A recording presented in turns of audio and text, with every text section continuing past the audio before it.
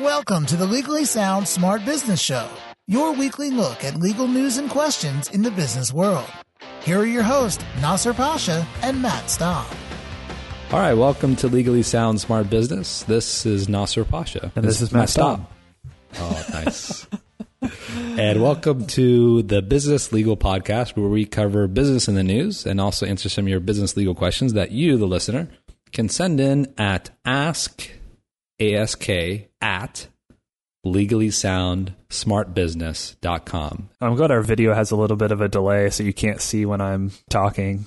I know you were trying to time that, so you said it at the same time, but gotcha on that one. Even if I was a little off, we'll have Chris line it up perfectly. Yeah. Now I'm concerned about the Friday episode because I feel like you're going to see me. Actually, I got something in mind, so we'll figure this out. But enough monkey business here because we have a story to talk about monkeys. Enough monkeys now. And actually, I didn't realize I'd heard the story in the last couple of weeks, but I didn't realize that this was so long ago. Well, not so long ago, but 2011 was when this actually happened. And what happened was, I don't know all the details, but basically they were at I would assume a zoo or some sort of something like that. And basically a monkey somehow got a hold of a photographer's camera and just took a ton of pictures. And one of them was a pretty funny selfie of the monkey that the monkey took that I guess only recently went viral, probably because selfies have become popular this year. So maybe that's what it is. Yeah. But anyways, someone went up on Wikipedia, I don't know on what page, and the photographer said, "Hey, you're infringing on my copyright. I have a copyright on this photo. You need to take it down." And Wikipedia's response was, "Well, you don't own the image, or you don't have a copyright on it, so we're not going to take it down." And it raises a couple interesting questions. I guess the first one is, can this monkey actually have a copyright of the photo? And we're going to answer that it's no. But since that's the case, who actually owns, I guess, who has the copyright to this photo? I feel like we talked about, wasn't the selfie at the Oscars? We talked about who owned the copyright for that. Yeah. I don't remember who took it. Do you remember who took the photo at the Oscars? Bradley Cooper, right? Oh, yeah, Bradley Cooper. So it was well established that even though it was Ellen's camera, Samsung Galaxy S, was it S4 at the time? The just little plug-in. I'm sponsored by them, by the way, just so you know. We established that Bradley Cooper, as the photographer himself, was the one that owned the copyright to the image, even though it was Ellen's camera, even though it was maybe she's the one that published it. But so this makes it interesting. Can a monkey own a copyright? Obviously not. But CNN actually goes through a nice little legal analysis as to whether or not it's possible that at least the camera owner owns a copyright. And I started thinking about this because, okay, forget about it that it was an animal that actually took the photo. If I set a camera out to take a landscape photo and have it take a picture every 5 seconds or 10 seconds or whatever, like a time lapse or whatever, then I would obviously own the copyright. And even though a lot of people are saying, okay, well, this needs to, go to court in order to actually determine because it's kind of a sketchy area, I can see an argument being made that in proponents of the camera owner that it's something similar, even though, like, if I left a camera in a certain position where, let's say that it only goes off if the animal goes by or the emotion detector, right? Does that mean that the animal's the one that actually took the picture? Well, not really, because I caused that to happen. Same thing, if I hand a camera to a monkey that has ability to press the buttons and take a picture, does that all of a sudden I lose my copyright for that? I don't know. Yeah, I mean, it's a good question. But I think the difference with that and here is the monkey actually took it. So it's not anything that this guy specifically did himself. Yeah, he didn't intend to do it, right? Yeah. And I guess this was just randomly in the forest. I don't know why I assumed this was the zoo because there are pictures of him just hanging out with these monkeys, which seems dangerous. But like, for example, if I drop a camera and it takes a picture because it hit the ground, I'm not going to say that the ground can't hold a copyright, so therefore no one owns a copyright. To me, it's similar. I mean, like, there's obviously a difference between an inanimate object and an animal, but if we're saying that an animal doesn't own a copyright, then, I mean, someone has to, right? It's a photograph. Well, I guess in theory, what Wikipedia is saying is no one owns the copyright. I guess that's an answer too. Yeah, and that's their stance. But if he took the photo and altered it and turned it into some sort of his own work, then I think he could get a copyright on that. Just in this instance. And that's a good point, too. The fact that he actually published it and sized the image and produced it and so forth, though that typically doesn't create a copyright in the image, it's a derivative work, but a derivative work can be also have its own copyright as well. I think there's something there. I think that we got to figure out how to follow up with these stories, because I really bet you that maybe not now, it'll be a while from now, but this is somehow going to be resolved in the favor of the owner of the camera.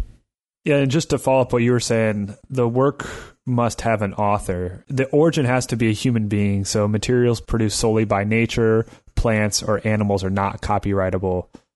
So I guess the origin, if you dropped it and it hit the ground, I guess the origin would be from you. I think the origin would be still from the human being, I still think.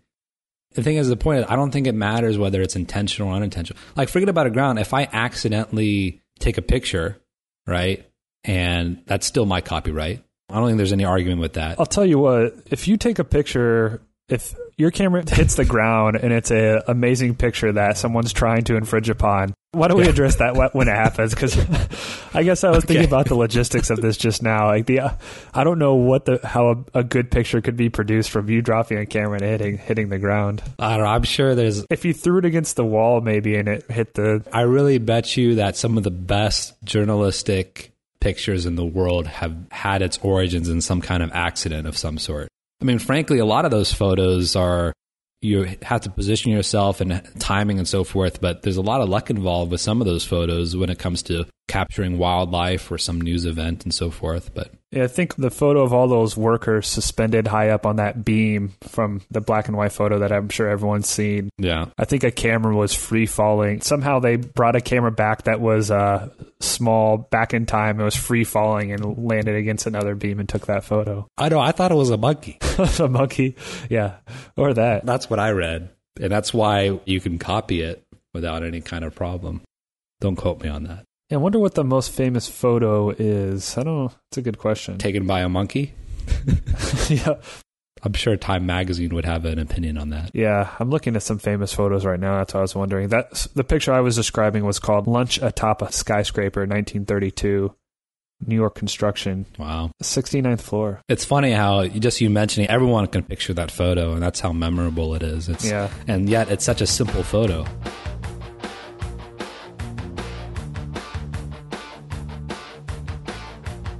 Question of the day. Not dealing with monkeys, I don't think. Monkeyless. More monkey business, I suppose. There has been a lot of chatter with my employees. Can I ban gossip in the office? Good question. I hate gossiping. I think it really could bring a company down from the inside, truly. I mean, once it starts, it's definitely a good point. So, I mean, generally speaking, you can discipline your employees within reason, obviously, for things they do. This person here asked if they could ban gossip. So, I guess the key thing is if you have some sort of policy, it just can't be overly broad, I suppose. Is that how you would put it? Yeah, and I think the main reason is the National Labor Board has actually ruled on this issue. And what they're trying to prevent, and a rule like saying that you can't gossip, very simple, or gossip is not tolerated. The problem with that is that it could be infringing upon protected activity. For example, when it comes to unionizing, or when it comes to complaining about, let's say you're gossiping about the fact that the office has, or the place of employment is unsafe, right? Or there's some labor law violation and so forth. So these are all protected activities. And so I think making it too broad becomes a problem. And even, for example, statements like negative comments about your fellow team members and other aspects like negativity or gossip, maybe even still too broad. Yeah. So restricting that on an official capacity I think is very difficult to do. I think the National Labor Board has gone a little bit overboard, so to speak, on excluding these kind of things, but that's the concept that they're trying to protect. So you're saying they've gone overboard on deciding what is overboard. I like how you... Yeah. As the National Labor Board went overboard. I agree, because some of the things that they're saying is too broad. Like you said, negative comments about our fellow team members, discourteous or inappropriate attitude or behavior to blah, blah, blah. And this doesn't seem like it's too broad. Yeah. Gossip is not tolerated that the company employees that participate in or instigate gossip about the company, employer, customer will receive disciplinary action. Like that seems fine to me. Yeah. I think the key is too, if you have an employee that you want to terminate just because they're gossiping, there's probably many more things you can find about them that's grounds for termination. Yeah.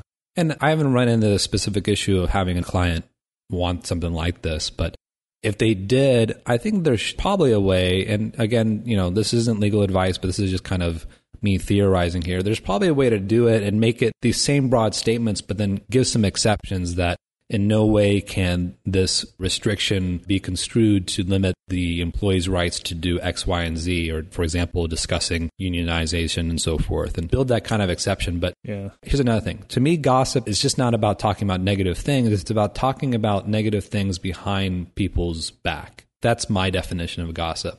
And having a little bit more transparent and openness of anything that may be going on in the office is much more important than setting some policy that people may or may not follow. Yeah, you do hate gossip. You're right. It's my nemesis. I think it's there's some sort of show, I believe, that was Gossip Girl. That's a show, right? Yeah, that was your favorite show. Yeah, you don't have to play coy with everyone. No one will mind. I can't say I've ever seen it, but maybe I'll watch it. Either have I, but I'll watch it between now and when this episode comes out, so I'll have plenty to talk about. I honestly don't think it's even around anymore, but I could be wrong. Gossip Girl. If you know, let us know, because I don't want to look it up. I'm too lazy to Google it right now. 2007 through 2012. Okay, so yeah, nice. It's done. See, apparently other people hated Gossip Girl too. I'm not the only one. Blake Lively. That's a pretty big lead, I guess. It's a pretty big name. All right, well, enough of this. Enough gossip and monkeys. All right. Well, thanks for joining us, everyone. And don't forget to leave some fun, great reviews on iTunes and other channels that we may have. No gossip, though. So, yeah, please no gossip. All right. Thanks for joining us. Keep it sound and keep it smart. This has been the Legally Sound Smart Business Show with your hosts, Nasser Pasha and Matt Staub. The Legally Sound Smart Business Show is your weekly look at legal news and questions in the business world. Legally Sound Smart Business is a podcast that is intended but not promised or guaranteed to be current, complete, or up to date, and should in no way be taken as an indication of future results.